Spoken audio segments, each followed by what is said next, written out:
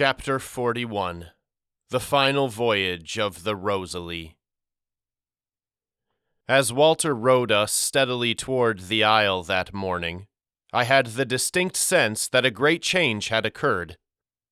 Yet, as often happens in life, I couldn't quite place my finger on what it was, or even why I felt as I did. But it was there, undefinable, yet undeniable all the same. Some major shift, an altering of our world's fabric had taken effect, but I was utterly unable to explain it. Whatever it was, it left me deeply unsettled. All was eerily quiet as we moored the Rosalie against the isle's rocky shore and hurried up Emerald Hill. When we reached the summit and found it empty, Walter said, "She must not have realized we were coming. Maybe winter was so long she stopped watching for us." "Maybe," I said. "We should go to the cottage." But as we hurried along the forest path, my heart quailed. What if the cottage wasn't there anymore? What if Mama had grown too lonely, waiting for our return? What if she had decided to be with her own kind, beyond the trees and over the waters, as Hattie had done? I stared ruminatively down at my feet. When I did, a happy realization stared back. The stones with which Mama had paved the forest trails were still here. Hattie's treehouse had disappeared after her decision to leave the isle.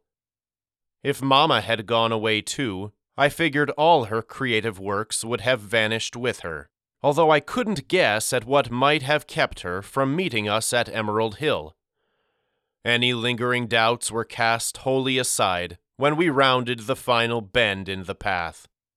Mama's cottage, and its surrounding gardens, stood just as they had before our winter hiatus. While spring was slow to arrive in the world beyond the isle, here life bloomed in full array. Flowers flowered, and branches budded. The hedges grew thick and leafy, shaped no longer like zoo animals, but in the fashion of a great castle wall. At the four corners where the elephants once stood, magnificent turrets of green rose high enough to brush the lowest branches of the trees above. Of everything in the gardens, the most beautiful and wonderful was Mama herself. She stood beneath one of the fruit trees, leaning in to breathe upon its branches just as she had done during our first visit those many months ago.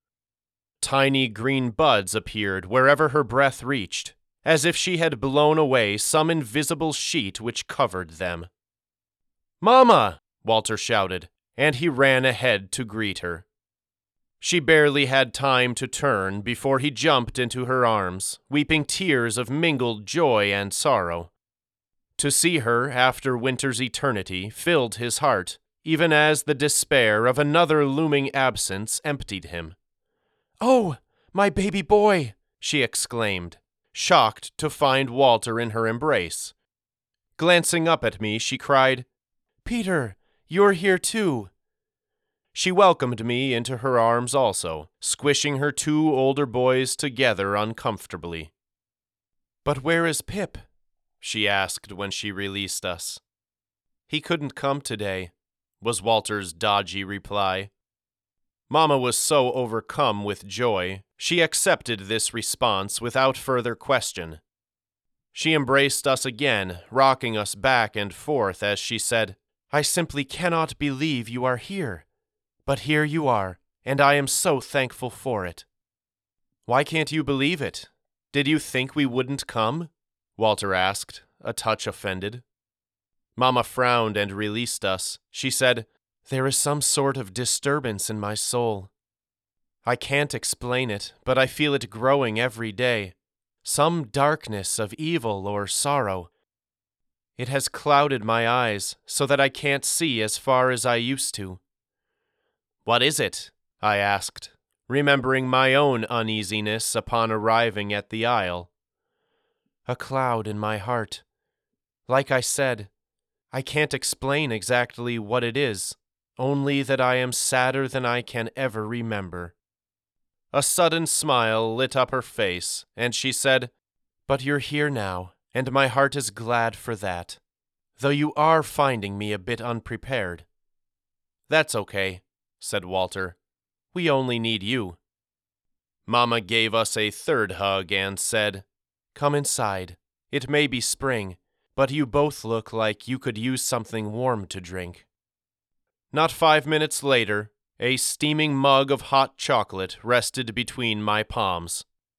Seated upon the sofa, with Mama between us, we recounted for her the events of the past few months. When Walter told the tales of Daddy's threat to burn the boat and of the violin's violent demise, Mama wept aloud. "Oh, John, you loved that violin. What darkness has crept into your heart? What sadness! Oh, I would be there for you in one beat of my heart if I could. But I can't. I can't cross that divide." After allowing her a moment to regain her composure, Walter continued, saying, "I haven't even told you the worst part. Daddy's making us go on a trip with him." "And why is that so bad?" she wondered. "Because we'll be gone for 2 months, moaned Walter. "Maybe 3. We don't want to be away from you that long, especially after we couldn't see you all winter." "Perhaps that is the darkness hanging over me," Mama mused, although she sounded unconvinced. "Another long stretch without my boys. But I will manage." "Don't you get lonely here?" I asked. "Well, yes," Mama answered, "but I have my gardens to manage and games to plan. I'll be okay. Did Daddy say where he's taking you?" "Out west," said Walter, "to see Yellowstone and a bunch of other places." "Like on your posters," Mama exclaimed. "You should have more than enough fun." "I won't," Walter petulantly replied. "Not without you, and not with Daddy." "Why not with Daddy?" Walter hesitated to answer. He didn't want to cause her further pain. "Tell me, Walter." He sighed and said, "Daddy is different now. He's changed. On Christmas, after Daddy broke his violin, we spied on Abigail and Grandma and Grandpa and Pastor Wainwright, and they said they don't trust him. Grandma even wanted to take us back to Castleton with them. They said he was drinking too much. They're worried he'll hurt us next time." Mama sat for a minute, tacit and deep in thought. More tears welled in her eyes, though the sadness behind these was more smoldering and less impassioned. Finally she said, "Perhaps that is the darkness I've been feeling. John, you have lost yourself. How will you be found again without me?" "There's one more thing," Walter said. "I'm afraid to hear it, but tell me anyway," Mama moaned. "Daddy knows about you. Peter told Pastor Wainwright, and he told Daddy. He thinks it's all make-believe and crazy, us coming out here to see you. He said he wouldn't let us anymore." Mama's expression turned immediately stern. "Then why are you here?" "Huh?" replied Walter, caught off his guard. "If Daddy told you not to come, why are you here?" "Because we wanted to see you before we leave on this stupid trip," Walter exclaimed. "We even skipped school." "You shouldn't have done that," Mama interrupted. "I know you wanted to see me, and God knows I wanted to see you too. But that didn't give you the right to disobey Daddy and sneak out here." In a tiny voice, Walter asked, "What else were we supposed to do?" Mama stood. Approaching the window where her baby's bassinet once stood, she gazed into the gardens beyond. "You must go home," she said abruptly. "Now! The darkness is deepening, and there is only one way I see for the light to dawn again." "How?" Walter dolefully wondered. "How can it if we can't be with you?" "You misunderstand," she replied. "That's not what I'm suggesting. I believe the time has come at last. You must convince Daddy to come here and see for himself." "I already told you," Walter protested. "He thinks we're crazy." "There is a way you might convince him," said Mama. "How?" Walter and I asked together. "Back when I first moved to Pierre and was working at the flower shop," she said, "a teacher friend of mine, Otto Schertzinger, introduced me to Daddy. It was obvious he was trying to arrange something romantic between the two of us, but at the time neither of us was very interested. Daddy was focused on work, and I was focused on not-so-old men. But Otto invited us both to his Christmas party a few months later. That was where Daddy and I began to fall in love." "How will that help us convince him to come here?" Walter asked. "That night," Mama continued, ignoring Walter's question, "before I kissed him for the first time, I said, 'You know, I like you a lot better after a few drinks.' And then I kissed him, and after I kissed him, he told me, 'Then thank God for whiskey and eggnog.' And he kissed me again." Some light of enthrallment glinted in Mama's eyes as she hearkened back to this scene. Despite everything we had shared about Daddy's current state of alcoholic turmoil, he remained the man she loved and cared about more than anything else in the world. She saw past the twisted shadow he had become, and knew her good husband and the gentle father of her children was still there, buried beneath the detritus left by her sudden departure from the world. Walter must have seen what I did in Mama's expression, because it was with renewed confidence that he said, "Okay, I'll tell him. He'll have to believe us then, right? How else could we know unless you told us?" In my own heart, I still felt a stirring of apprehension. I had used a similar tactic when trying to convince Abigail of the truth. I had even shared an exact description of how Mama appeared in her dreams, but it had backfired. Abigail simply devised an alternate, and much more sensible, explanation for my uncanny knowledge. So why shouldn't Daddy, so strong in his disbelief, do the same? But Mama and Walter seemed certain about the plan, so I kept my mouth shut. "Let's hurry back to Emerald Hill," Mama said, making for the door. "Leave your hot chocolate." A minute later, as we all hurried along the flagstone path, Mama gave us further instructions. "When you arrive at Asphodel, find Abigail. Admit to skipping school and coming here. The criminal who voluntarily confesses is always treated with much more leniency. It'll also build your credibility in Daddy's eyes, and we can't have too much of that for the task at hand. Then, when Daddy comes home, waste no time. Tell him you have a message from me, and share those exact words. I like you a lot better after a few drinks."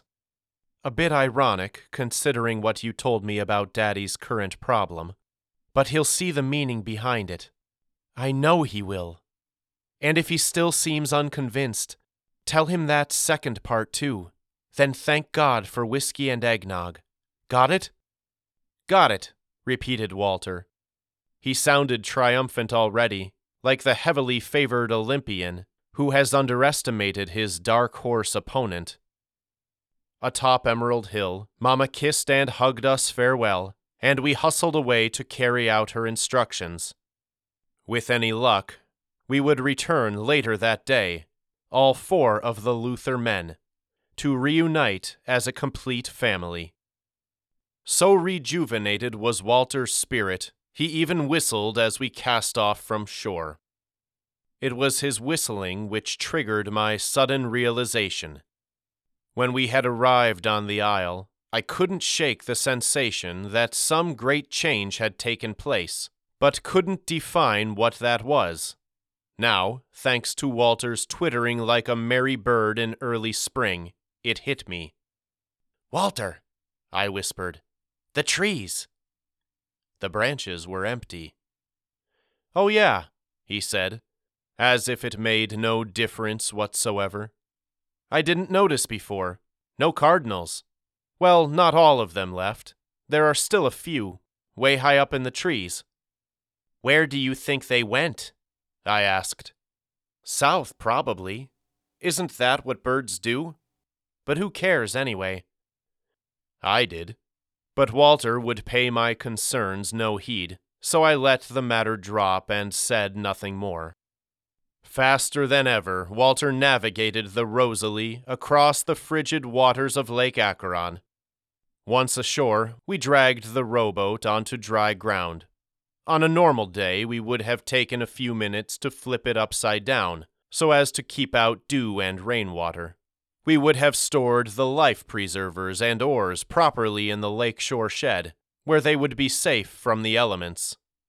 Had we treated our faithful ship with the respect and attention she deserved, everything may have turned out different. Perhaps that morning's voyage across Lake Acheron wouldn't have been her last. But our task was too pressing, and our redemption too near at hand. Leaving the boat upright, we sprinted up the hill toward the house. During our return trip across the lake, we had imagined carrying out Mama's plans as precisely as she had described them to us. Confess to Abigail, relay Mama's message to Daddy. So simple, it seemed foolproof. Which is why we were so easily caught off our guard. When we entered the back door, we had expected to find an empty dining room. Instead, 3 figures were already present, waiting for us around the table. Pastor Wainwright, Philip, and— "Take a seat," Daddy snarled.